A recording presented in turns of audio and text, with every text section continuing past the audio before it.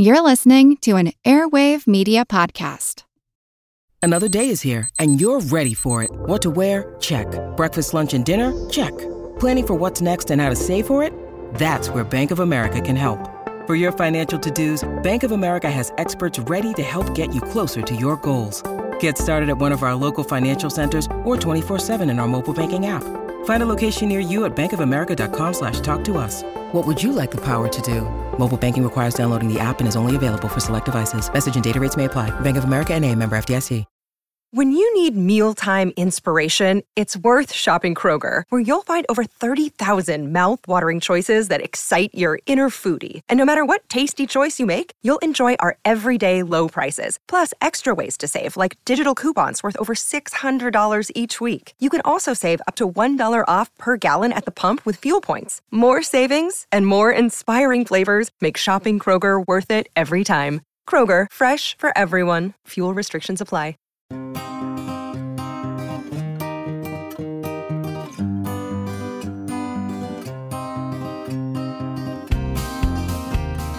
Hollywood has an ongoing love affair with aliens. And if you believe any of the claims of abductions, some aliens seem to have a love affair with us.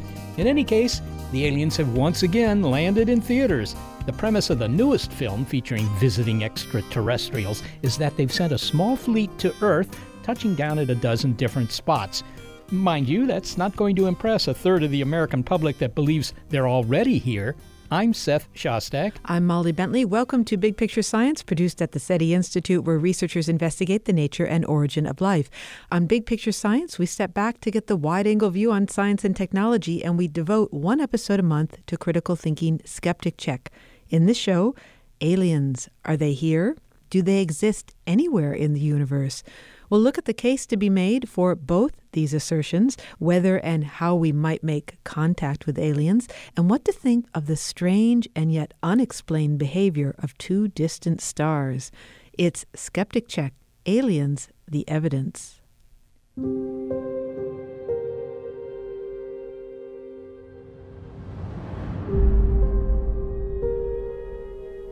There's a new set of aliens in town, and they're at the local multiplex. Now, we're not going to spoil it for you, but it's no spoiler to say that the premise of this film, Arrival, is that creatures from space have come to visit. This is the day they arrived. The object touched down 40 minutes ago. Mama, what's going to happen? I don't know. Now, I've seen many, many films about aliens, including this one, and we want to say a couple of things about Arrival. Again, no spoilers.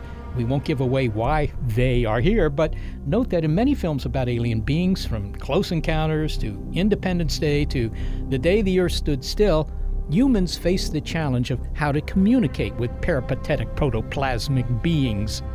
This is one of 12. I'm never going to be able to speak their words. Got 2 days. Figure something out. I am human.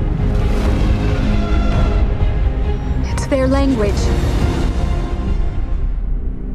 And we're not saying any more about the plot, but it is a fact that scientists do study how we might one day talk to aliens. Some researchers analyze the communication patterns of intelligent species on Earth, such as dolphins, or social insects, such as bees and ants. It helps us to understand the language of other animals and may also serve to prepare us for the day we could make contact. Now that's real science. The movie Arrival, however, begins with the premise that the aliens are already here, which is a dramatic conceit. Yet there are some who believe that it's true.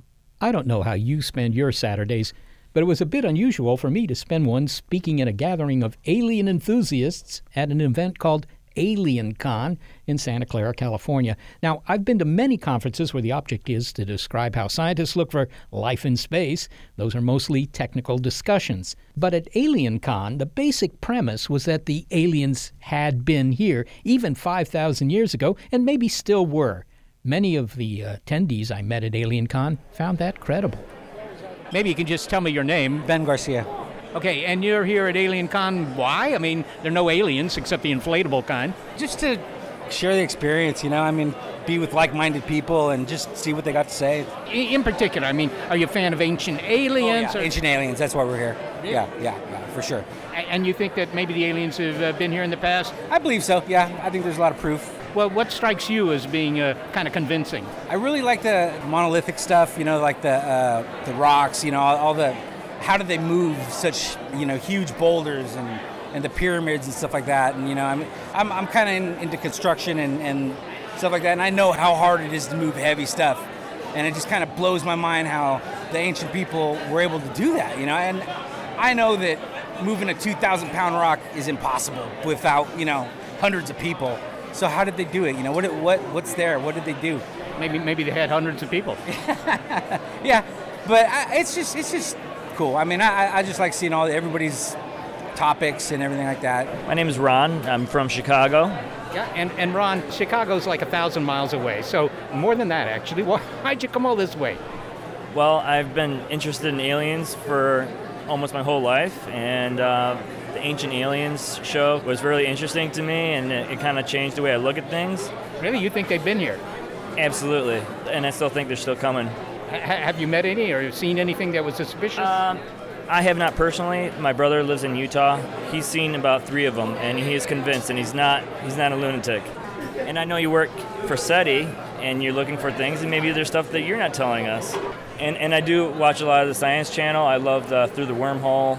I read a lot of theoretical physics stuff. Some of that stuff goes over my head, but it's still very interesting, and I read a lot of books on it. Thank you very much, Ron. Thank you.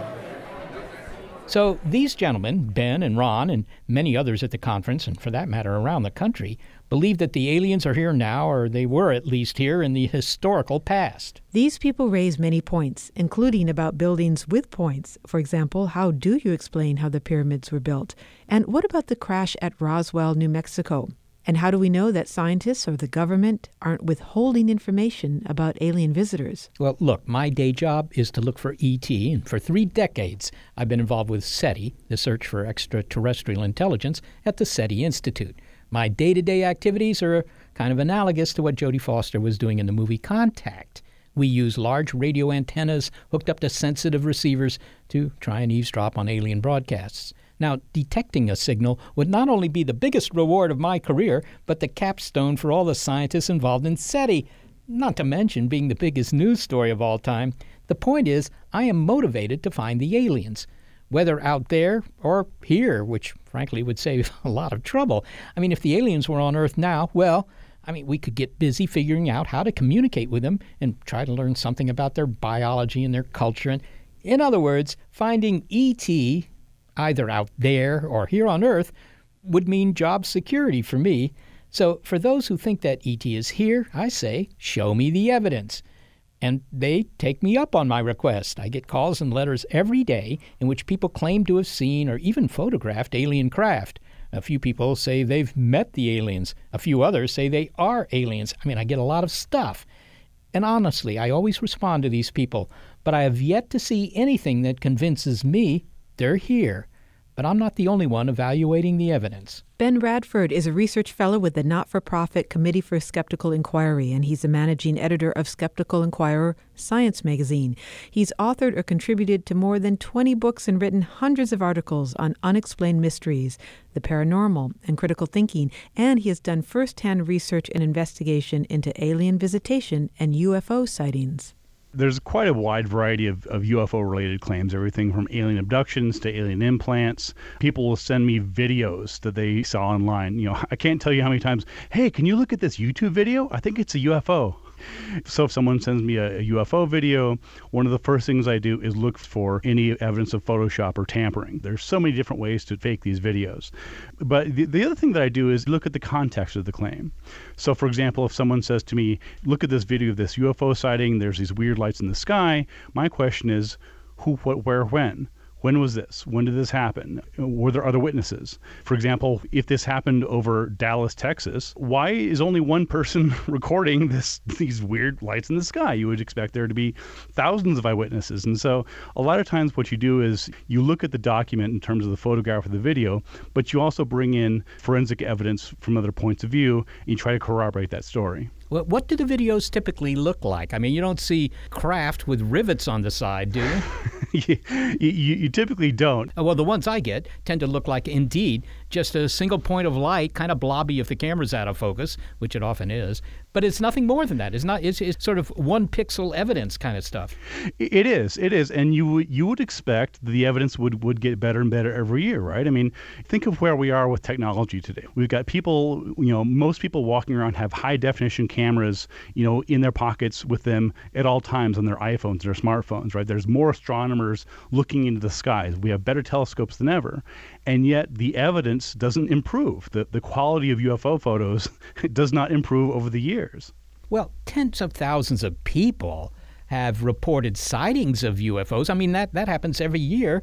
It would seem that these eyewitness reports would constitute extraordinary evidence. I mean, can tens of thousands of Americans be wrong? Absolutely. I hate to be so blunt, but yes. The problem is that there's a gap between someone seeing something in the sky. Let's just assume it's not a hoax. Let's say that someone actually genuinely does see something weird in the sky that they can't identify. What does that mean? Does that mean it's a UFO? No, it just means that they can't figure out exactly what it is. And so oftentimes it's what's called an argument from ignorance. If someone says, I don't know what that is, therefore it's an alien. And the problem is that there's so many different facets to UFO sightings. Are they seeing Venus? Are they seeing a known light in the sky? One of the biggest problems is that you can't tell scale, right? Anytime that you have an object against an ambiguous background such as water or sky, if you don't know the distance, you don't know the size. And because of that, people say, oh, it must have been huge. Well, it could have been 10 feet away and, 5 inches wide, or it could have been 20 miles away and 200 feet wide. You just don't know. Do you have a laundry list, Ben, of objects, phenomena that are responsible for a lot of these UFO photos and videos? I mean, well, there's really a wide variety. It depends on what exactly the claim is. Many of the videos and photos that we see are flat out hoaxes. They are just, somebody was having fun with Photoshop and they're like, hey, let me see if this can go viral. In other cases, many of these photos and videos are not hoaxes. There are things that were of known objects at the time, but then because they're spread on social media, they've lost identification. So, for example, I've investigated several cases in which there were mysterious lights in clouds. And, for example, at one point a few years ago, there was a story about a supposed city that you could see faintly in clouds. I think it was taken over China or something. And it's likely that it was an optical illusion. It wasn't a hoax. It wasn't intended to fool anybody, but someone just took a photograph of this, and they probably knew what it was at the time. But then when this gets shared around on social media, the information about that photo evaporates. People like, oh, look at this. Isn't this weird? And so you have people who took the photo originally probably knowing what it is, but by the time it gets spread across the internet, that gets stripped away. All it is some weird photo. So that's part of what happens. Ben, you've been called a debunker, and that suggests that you set out to prove these claims wrong. I mean, that your mind is already made up ahead of time. So couldn't we say that while, I have a vested interest in finding aliens, you have one in proving that they're not around? I've been called a debunker, among other things, for many years now. I mean, look, the fact is that I would love to find aliens. That would be so cool for me. I would love for you and me to find an alien, Seth. I personally don't care whether aliens exist or not. I find it interesting intellectually and just as an idea. Is there life, elsewhere in the universe? And that's a fascinating, worthwhile topic and subject. But I get paid whether aliens exist or not. And so, I don't have a vested interest in trying to debunk aliens. But what you find is that for a lot of the conspiracy theorists, they look at the work that I do and other skeptics do, and they say, you're part of NASA's payroll. Like, I haven't gotten any checks from NASA at all. Where's my check, Seth? What's going on here? Well, this conspiracy, it gets to the charge that I myself hear a lot. Maybe I'm not telling the public what I really know, or the government is keeping secrets. Well, we all know how hard it is for the government to keep secrets, but also I can't imagine any reason why I'd keep information that would, after all, make my career, put me in the history books. Why would I keep that secret? But if I point out to someone who's convinced that alien craft are visiting Earth, that, sorry, but your evidence is just not good enough to warrant an exhibit at the Smithsonian or maybe the Victoria and Albert Museum, they say that the really good evidence is around. It's just being covered up. What about that? Well, there's a couple things here. They're trying to blame other people for their inability to generate good evidence. If you ask the UFO believers and the buffs, like, okay, where is your evidence that aliens are abducting people? Where is your evidence that a saucer crashed at Roswell, etc.? Their answer is, well, they won't give it to us. It goes back to the nature of the mind of the conspiracist. And I've written about this and researched it before, and it's fascinating. They feel that there's some larger hidden truth that's being kept from them maliciously. And, I've gotten hate mails, and oftentimes from UFO believers who think that I'm part of this conspiracy to hide information. And I'm like, why? Why do you think that I care whether you personally have evidence of alien life? It just doesn't make sense. The other part of this that is bizarre is that you see these conspiracists talking about how, NASA's trying to cover up life and scientists don't want us to know about other life out there. But then that same week, I read in the New York Times, there's a front page headline, Earth-like object found, in a distant galaxy. And like, well, hold on here. What did these scientists not get the memo? Because you have these scientists making international news saying, hey, everybody, we found this possible Earth-like object out there. Well, why would they be doing that if they're trying to cover up the fact there might be life out there? Yeah, there's no accounting for it, I have to say. But we've heard earlier in this show from attendees at AlienCon who say that evidence of alien visitation would include, for example, the Egyptian pyramids. And after all, the pyramids are pretty impressive. It would be probably pretty difficult to move those limestone slabs into place and stack them up. How do we evaluate the pyramids as evidence that aliens have been to Earth with, construction permits? Well, I've been to the pyramids at Giza, and I've talked to people around there. And if you talk to Egyptologists, it's actually insulting to posit that ancient Egyptians weren't smart enough to build a pyramid. Well, let me follow up on that a little bit, Ben, because at the time of the pyramids, at least the first ones that were built, the Egyptians didn't have the wheel, and they do have to move these big blocks. I mean, some of them weigh 2 tons. Move them around, get them into place, and get them up high. Right. Is there any mystery about how that's done? Well, no, I mean, they use ramps. I mean, they know where the stones were quarried from. But if somebody asks, look, what proof do you have that the Egyptians built these pyramids, other than the fact that they were living there? Well, that's one way to look at it. The other way to look at it is that what proof is there that aliens built them, or that they weren't built by dragons or fairies? I mean, take your pick. We know that the ancient Egyptians could build large temples. They built Karnak. They built many other ones as well. And we have records of some of the building construction being built. We know where many of the workers were buried. We have receipts, ancient receipts, talking about the limestone being quarried and where they came from. So there's lots of circumstantial evidence. Do we have photos and videos of the pyramids being built? Of course not. Well, finally, Ben, what would convince you? What would convince me of aliens? Something more than what we have now. Don't send me another ambiguous photo. Don't send me another hoaxed video. Give me something real. Give me something tangible. A spacecraft, a body, an alien implant that can be verified through science. Something other than what we have now. I would love to see it. I know you would love to see it. So it's not that scientists and skeptics are debunkers and are afraid of what would happen if the public knew that these things were real. No, we want to find it. We'd love to see that. Unfortunately, the evidence so far just isn't there. Ben Radford, thanks so very much for talking with us. Thanks, Seth. Ben Radford is a research fellow with the Committee for Skeptical Inquiry and managing editor of Skeptical Inquirer Science magazine. Well, I found it interesting, Molly, that Ben doesn't seem to have ever fielded a phone call or seen an email where he thought, this is pretty good evidence. Well, here's a question on the subject of evidence. What if the aliens are here, but they do not leave a trace? They're invisible, their craft are invisible, and they leave no physical trace. Yeah, well, of course, if you put it that way, then they could be here. I mean, unfortunately, that's not evidence of presence, if you will, to say, yeah, they're here, but there's no way we can prove it. I'm afraid that doesn't go very far. And you also have to consider the fact that there are all those thousands of reports every year in which there was some sort of evidence, right? They did see them. So if they're here and you can't see them, then all those reports are clearly wrong. All right. Speaking of beyond, that is the earthbound view of alien life. Why do we have reason to believe that alien life exists at all? And if it does, and it's intelligent, what are our chances of contact? It's our monthly look at critical thinking. Skeptic Check, Aliens, the Evidence. A lot happens every day. Cut through some of the noise by listening to What's New with Wired, a podcast that provides in-depth coverage on technology and culture. With new episodes released every weekday, you can catch up on all the major events you missed. From AI developments to business updates to new scientific theories, it helps you make sense of what's happening in the world. Plus, each episode is usually pretty short. You can easily squeeze it in on your way to work or during a lunch break. So stay updated with the award-winning journalism from Wired. Listen to What's New with Wired wherever you get your podcasts. That's What's New with Wired wherever you get your podcasts.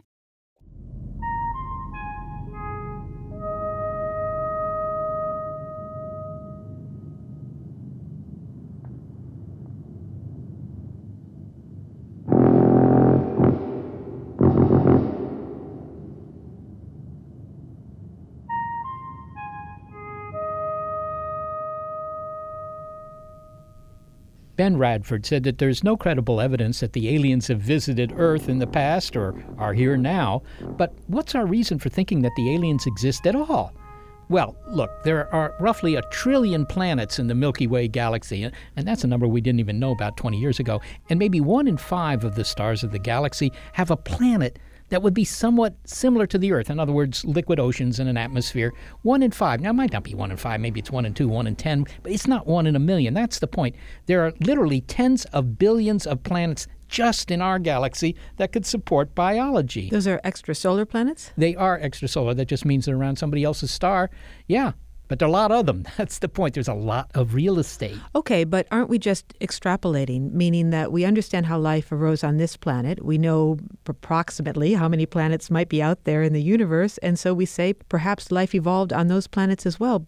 But that's not evidence of alien life per se. No, it's not. You're absolutely right. We haven't found any evidence of alien life. But on the other hand, it's kind of encouraging to note that at least the conditions for starting life might be out there in abundance. And it's on that basis that we say, the galaxy's probably inhabited and not just by us. The proof, of course, is still to come. Well, some thought we had the proof when, in the fall of 2016, there was a flurry of media angst at the news that the Russians had detected an unidentified signal coming from a star system less than 100 light years away, which, compared to the size of our galaxy, 100,000 light years, is pretty close.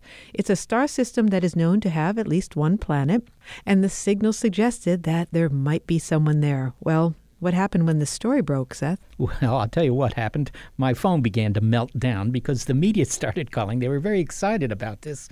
And, I was suspicious, I have to say, right from the beginning. There wasn't any sort of prescience. But it is true that the Russians had looked 39 times at this particular star system, and they only found this signal once. To me, that suggested that signal was actually due to a satellite around the Earth, not due to aliens or anything like that. Well, what was the signal like? A beeping sound, or what was it? No, well, they wouldn't have been able even to tell whether it was beeping. It was just some source of radio energy came into the beam, if you will, of their telescope, right? And so they got, some extra cosmic static for about a minute or two, and then it went away. That's all they know. They don't know whether it was beeping or tweeping or anything else. Well, did the Russians know all along what that signal was, or did they figure it out just as we were all figuring it out? No, they had found the signal more than a year before the media heard about it. And they didn't make any noise about it. And to me, that means they themselves never thought it was truly an extraterrestrial signal. That idea came from a blog that had been inspired by an announcement by an astronomer in Italy who said, hey, this is a signal worth checking out. And that's how it happened. So there was a whiff of innuendo in the media and they ran with it? Yeah, exactly right. Shocking. Well, yes.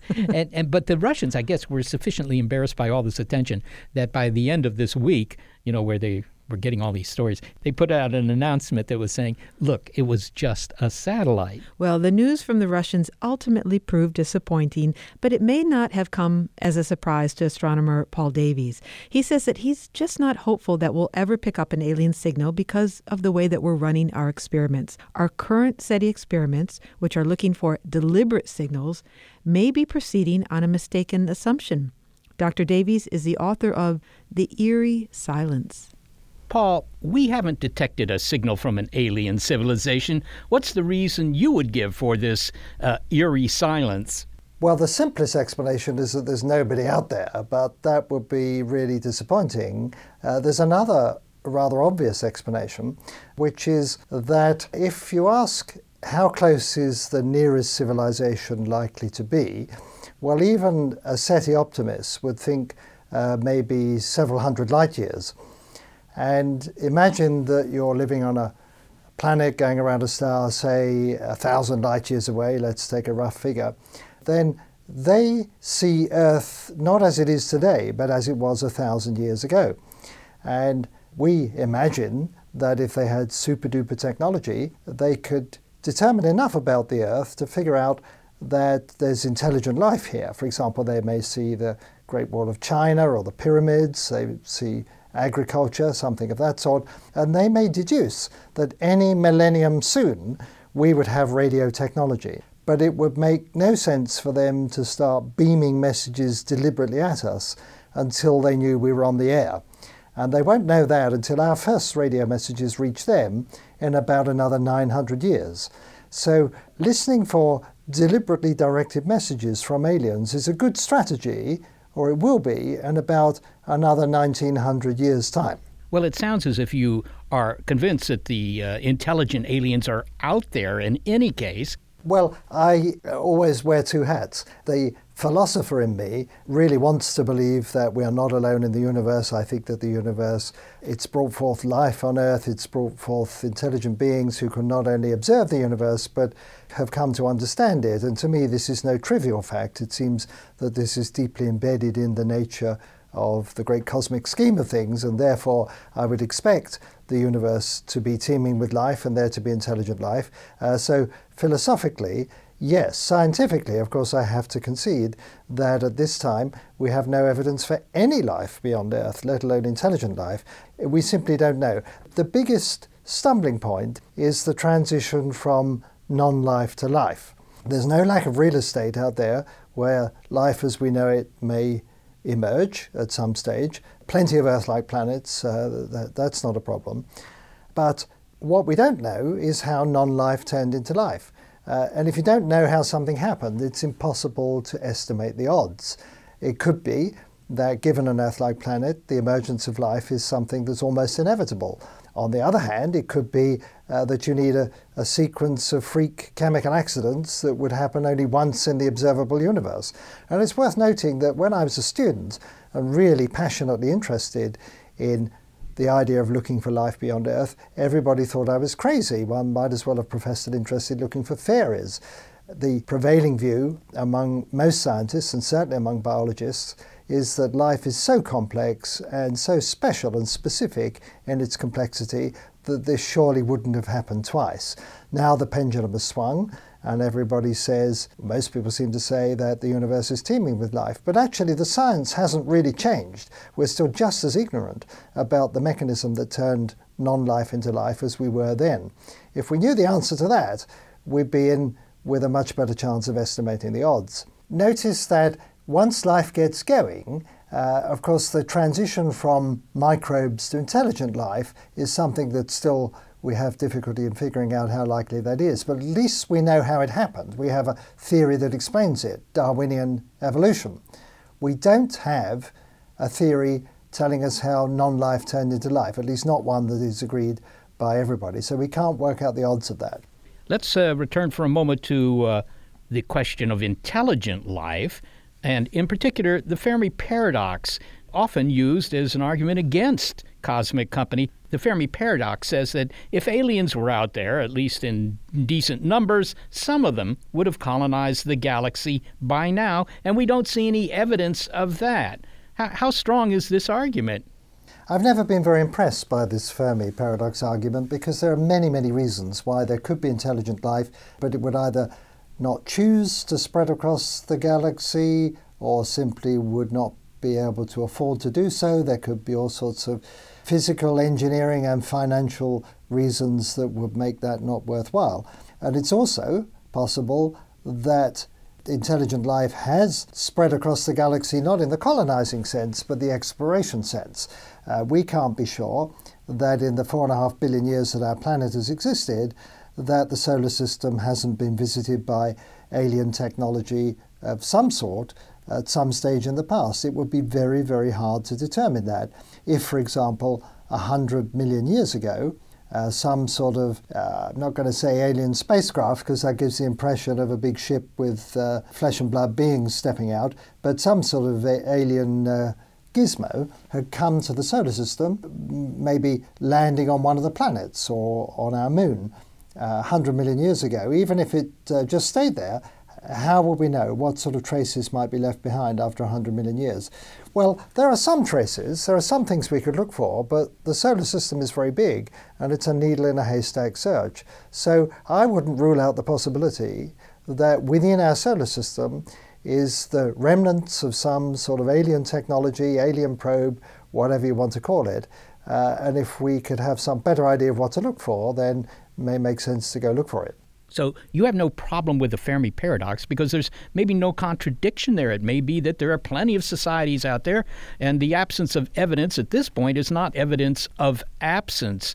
What about the possibility that our efforts to find the aliens, which involve, for example, using big antennas to try and eavesdrop on radio signals, SETI, are doomed simply because the aliens don't broadcast? There are people here on Earth who say that might be dangerous. Yes, now I'm a strong supporter of SETI and I think it should be broadened, but we should get away from this idea of a message and shift instead to the notion of a techno-signature. What do I mean by that? Something out there in the universe that looks fishy, that doesn't have an obvious natural explanation, that could be the product or a signature of alien technology, maybe very advanced technology, that would simply betray the existence of intelligent life without telling us very much more about it. We don't have to get a message deliberately crafted for mankind directed to Earth for us to answer the question, are we alone in the universe? We merely need to see some evidence of alien technology somewhere out there, or maybe even in our own solar system, which is sufficiently weird that we could rule out any natural explanation. So that very much opens up the search space. We should carry on, of course, listening for radio signals, but we should go beyond that and look at all of the things out there in the universe that somehow stand out as anomalous or don't fit in or could betray some sort of alien technology at work. Well, here's another argument about the fact that we haven't yet picked up any signals from the aliens. Maybe it's just a technical problem. We don't have enough sensitivity. The aliens are far away. We simply can't detect their signals using stuff that's been built, after all, only about 100 years after the invention of radio. Maybe the aliens expect that we have far greater technical capabilities similar to what they presumably have. Well, you're absolutely right in the following sense, that if we had enough sensitivity, even if they're not deliberately beaming messages at us, but just chattering among themselves, we could eavesdrop on that and pick up that traffic. But we're going to need something very much more powerful than what we already have. But this really comes back to my point that we need to get away from the idea that somebody is making it easy for us by directing messages at us to let's just look for all possible signatures of alien technology in all easily searchable databases. I have a particular philosophy that you don't base your search on what is plausible, you base it on how much it costs. And so, to give you an extreme example, genomic data from microbes and other species on Earth is coming in vast quantities. It's free on the internet. You can search with computer algorithms for next to nothing. We could search all of that to see if there might be some sort of, I hesitate to use the word message, but some evidence of tinkering in terrestrial genomes. Very, very wild idea. I'm not saying that that's even remotely probable, but it's very easy and cheap to do. Same thing, you could scour the moon.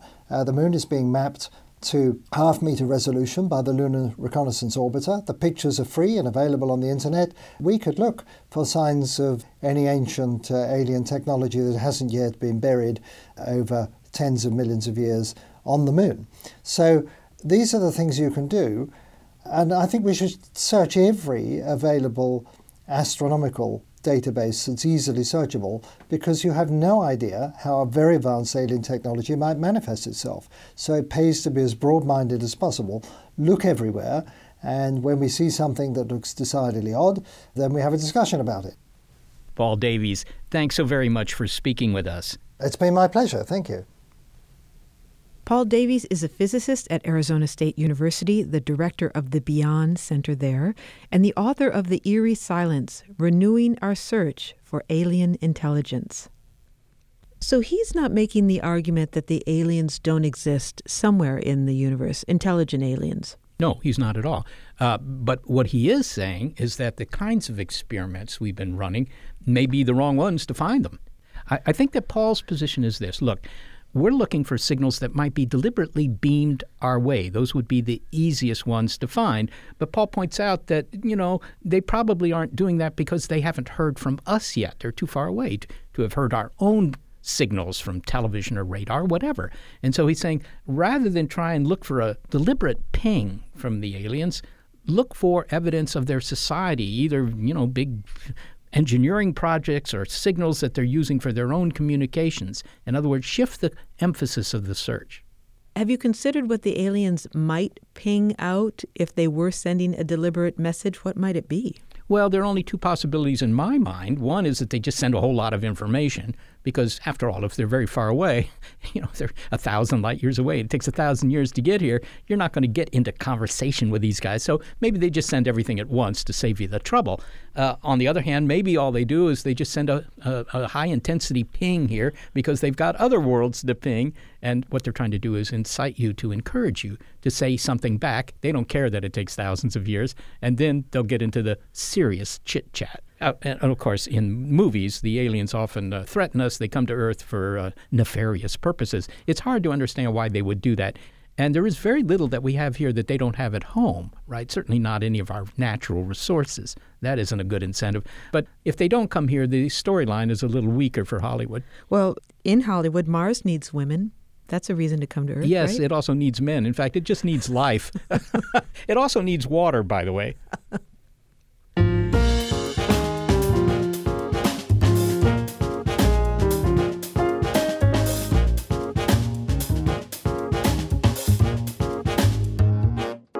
Well, pioneering SETI scientist Jill Tarter says there is reason to be hopeful that we will make contact. She explains and also gets us up to speed on 2 additional weird phenomena that have been found recently and that have yet to be explained, and what she thinks of the idea that one is evidence of an alien megastructure, whatever that is. Well, we'll find out. It's our monthly look at critical thinking. Skeptic Check, Aliens, the Evidence.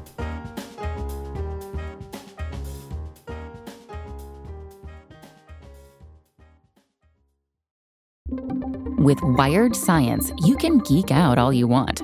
It's a podcast for anyone obsessed with math, science, space, biology, or technology. And it provides in-depth coverage on current news and discoveries. From strange diseases that turn your tongue fuzzy to tech that'll help crops grow from space. New episodes are released nearly every day, and they're typically under 10 minutes, so you can easily make them a part of your daily routine. Listen in the morning while you're getting ready or during lunch while you check NASA's astronomy picture of the day. Check out Wired Science now, wherever you get your podcasts. That's Wired Science, wherever you get your podcasts.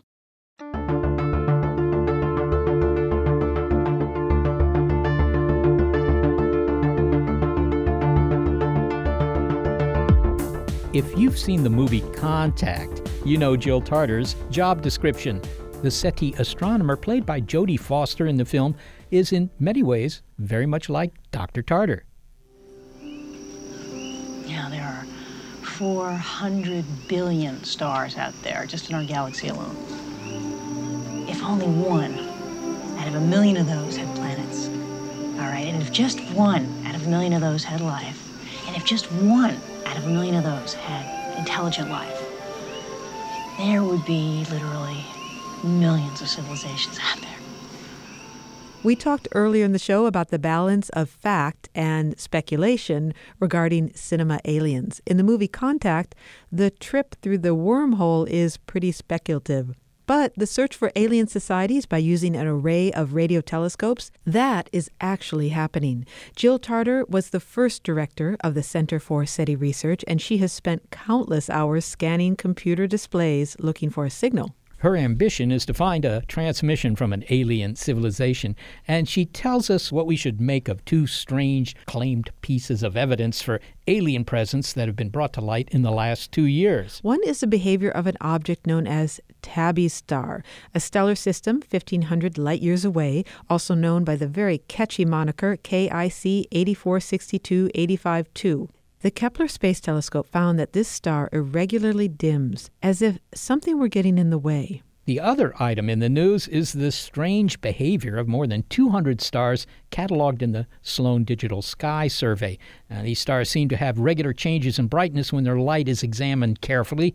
Could there be a galactic club that's trying to make contact with potential new members?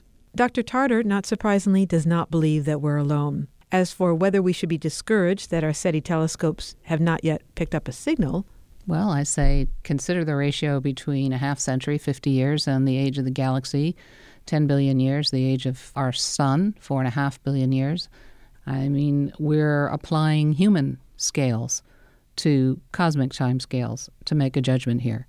And I think that we are such a young technology that it would have been almost unbelievably extraordinary if, at the beginning of our search, we had succeeded. So you're saying it's just that we haven't done it long enough? I'd like to say that if you take all of the factors and parameters that we think are appropriate to this search, and you take the volume of space that you need to search through those 9 parameters and say, okay, that volume, that's equal to the volume of the Earth's oceans. So how much have we searched in 50 years? And it is, in fact, numerically equivalent to about 1 glass of water out of the Earth's oceans. And so it's not a very big search. If you were looking for fish, that's an experiment that could have worked. There are fish that could fit in your glass. But if you scooped 1 glass out of the ocean, I doubt that you would decide that the ocean is without fish. But another argument that's sometimes used is that, life may spring up on lots of worlds. Getting biology going may not be so hard, but intelligent life is perhaps quite improbable. If the dinos hadn't been wiped out, we wouldn't be sitting here. We wouldn't be sitting here. That doesn't mean that an intelligent creature capable of building a radio transmitter and even a radio station for doing interviews wouldn't be sitting here. So is there any argument that you find the least bit credible about the fact that maybe they're just not out there? Let's see. Yes. Let me say this. I've already mentioned that we are a young technology in an old galaxy. We actually don't know whether it's possible for us or anyone to become an old technology. And of course, if that isn't possible, then there isn't anyone out there that we will be able to detect. Well, what are you saying? They self-destruct?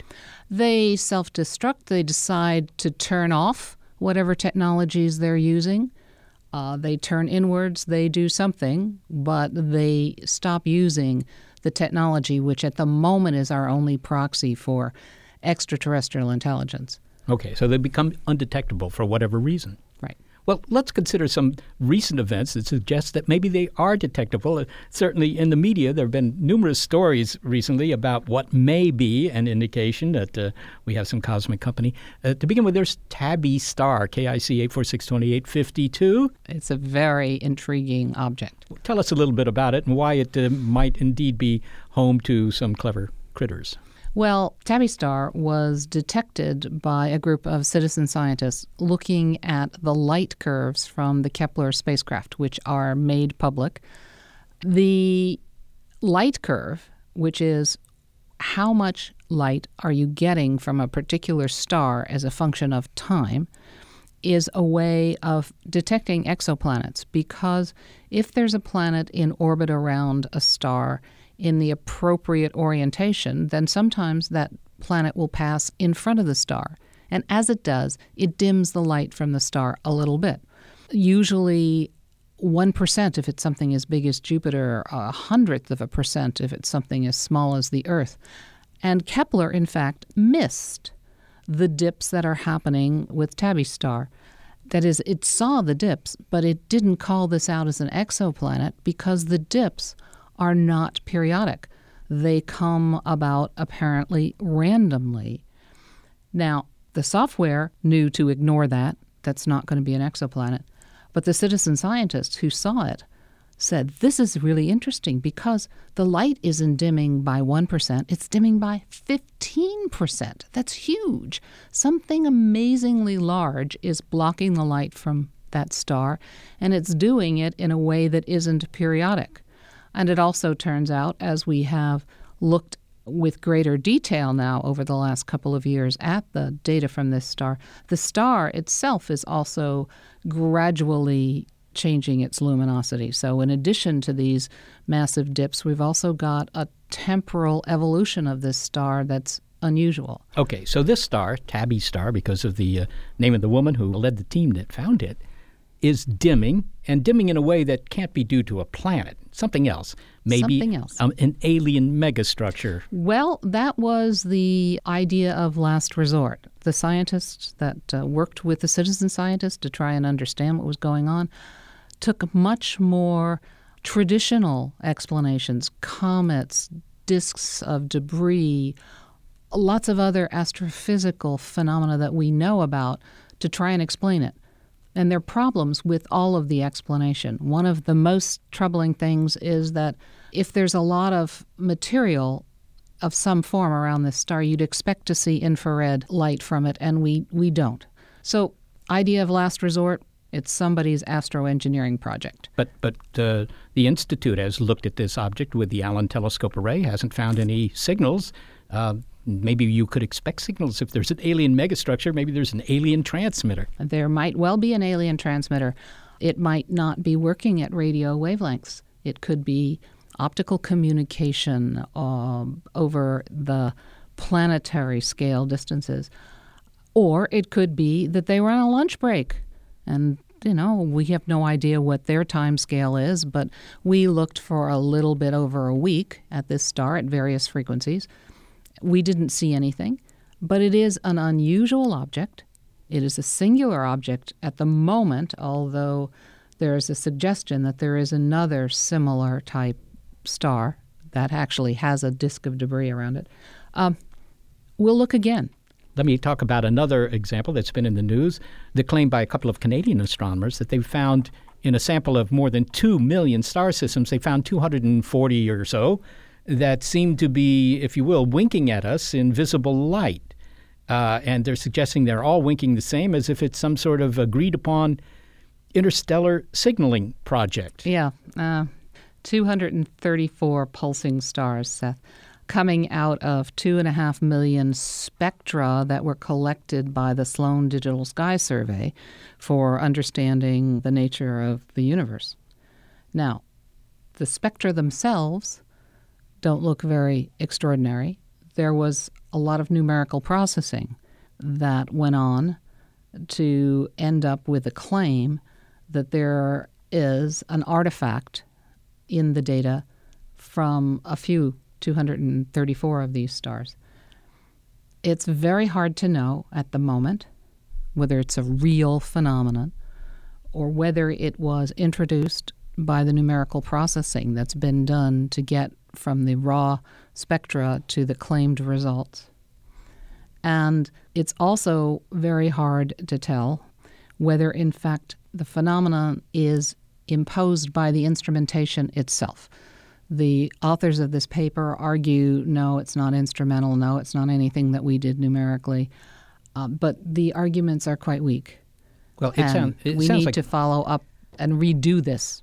It sounds like, okay, when you look at 2.5 million stars, the very slightest inaccuracies in the instrument or some sort of systemic effect that's due to the instrument might show up like this and give you the idea that there's something going on that has to do with something beyond Earth, right? Right, or even just the mathematics that you use. The Fourier transform's a particular mathematical tool. It, in fact, can give you problems sometimes and introduce things that aren't there.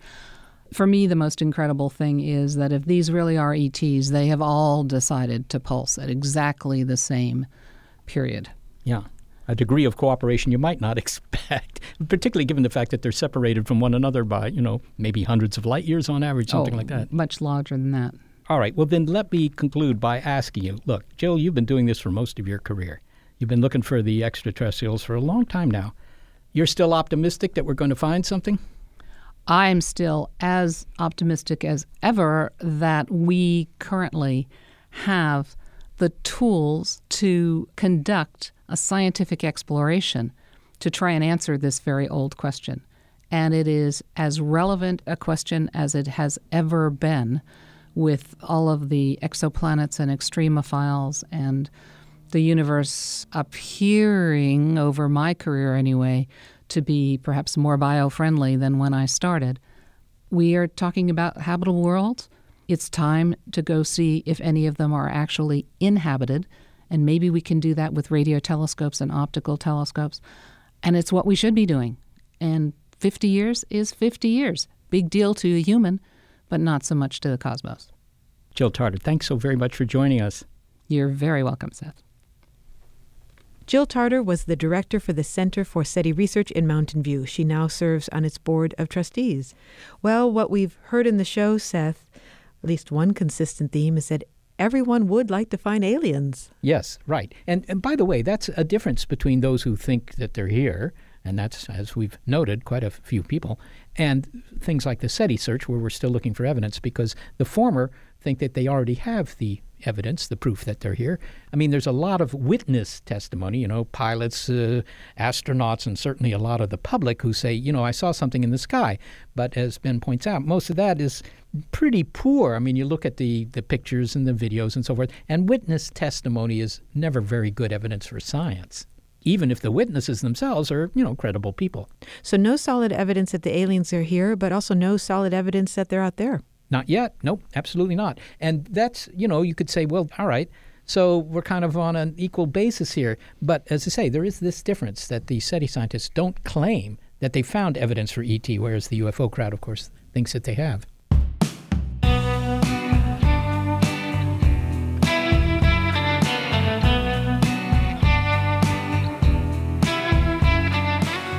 Well, thank you to the people who, despite never having seen an alien spacecraft land in their yard, be specific there, never miss helping us produce the show.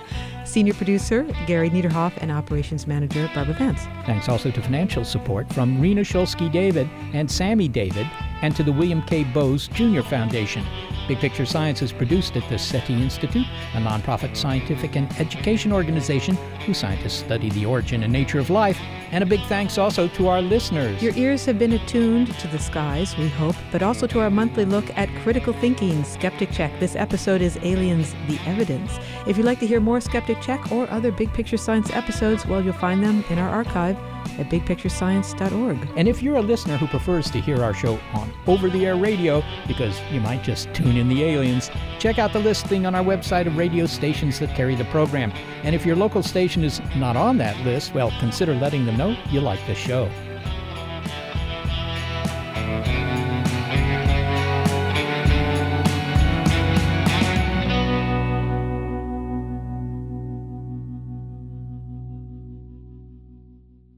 Skeptic Check is brought to you thanks to a generous grant from the Trimberger Family Foundation.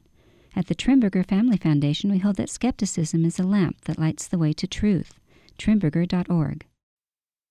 Tech moves fast, so keep pace with the Daily Crunch podcast from TechCrunch. With new episodes every day, this podcast will give you a quick overview on everything you need and should know about startups, new tech, regulations, and more. Listen to TechCrunch Daily Crunch now, wherever you get your podcasts. That's TechCrunch Daily Crunch, wherever you get your podcasts.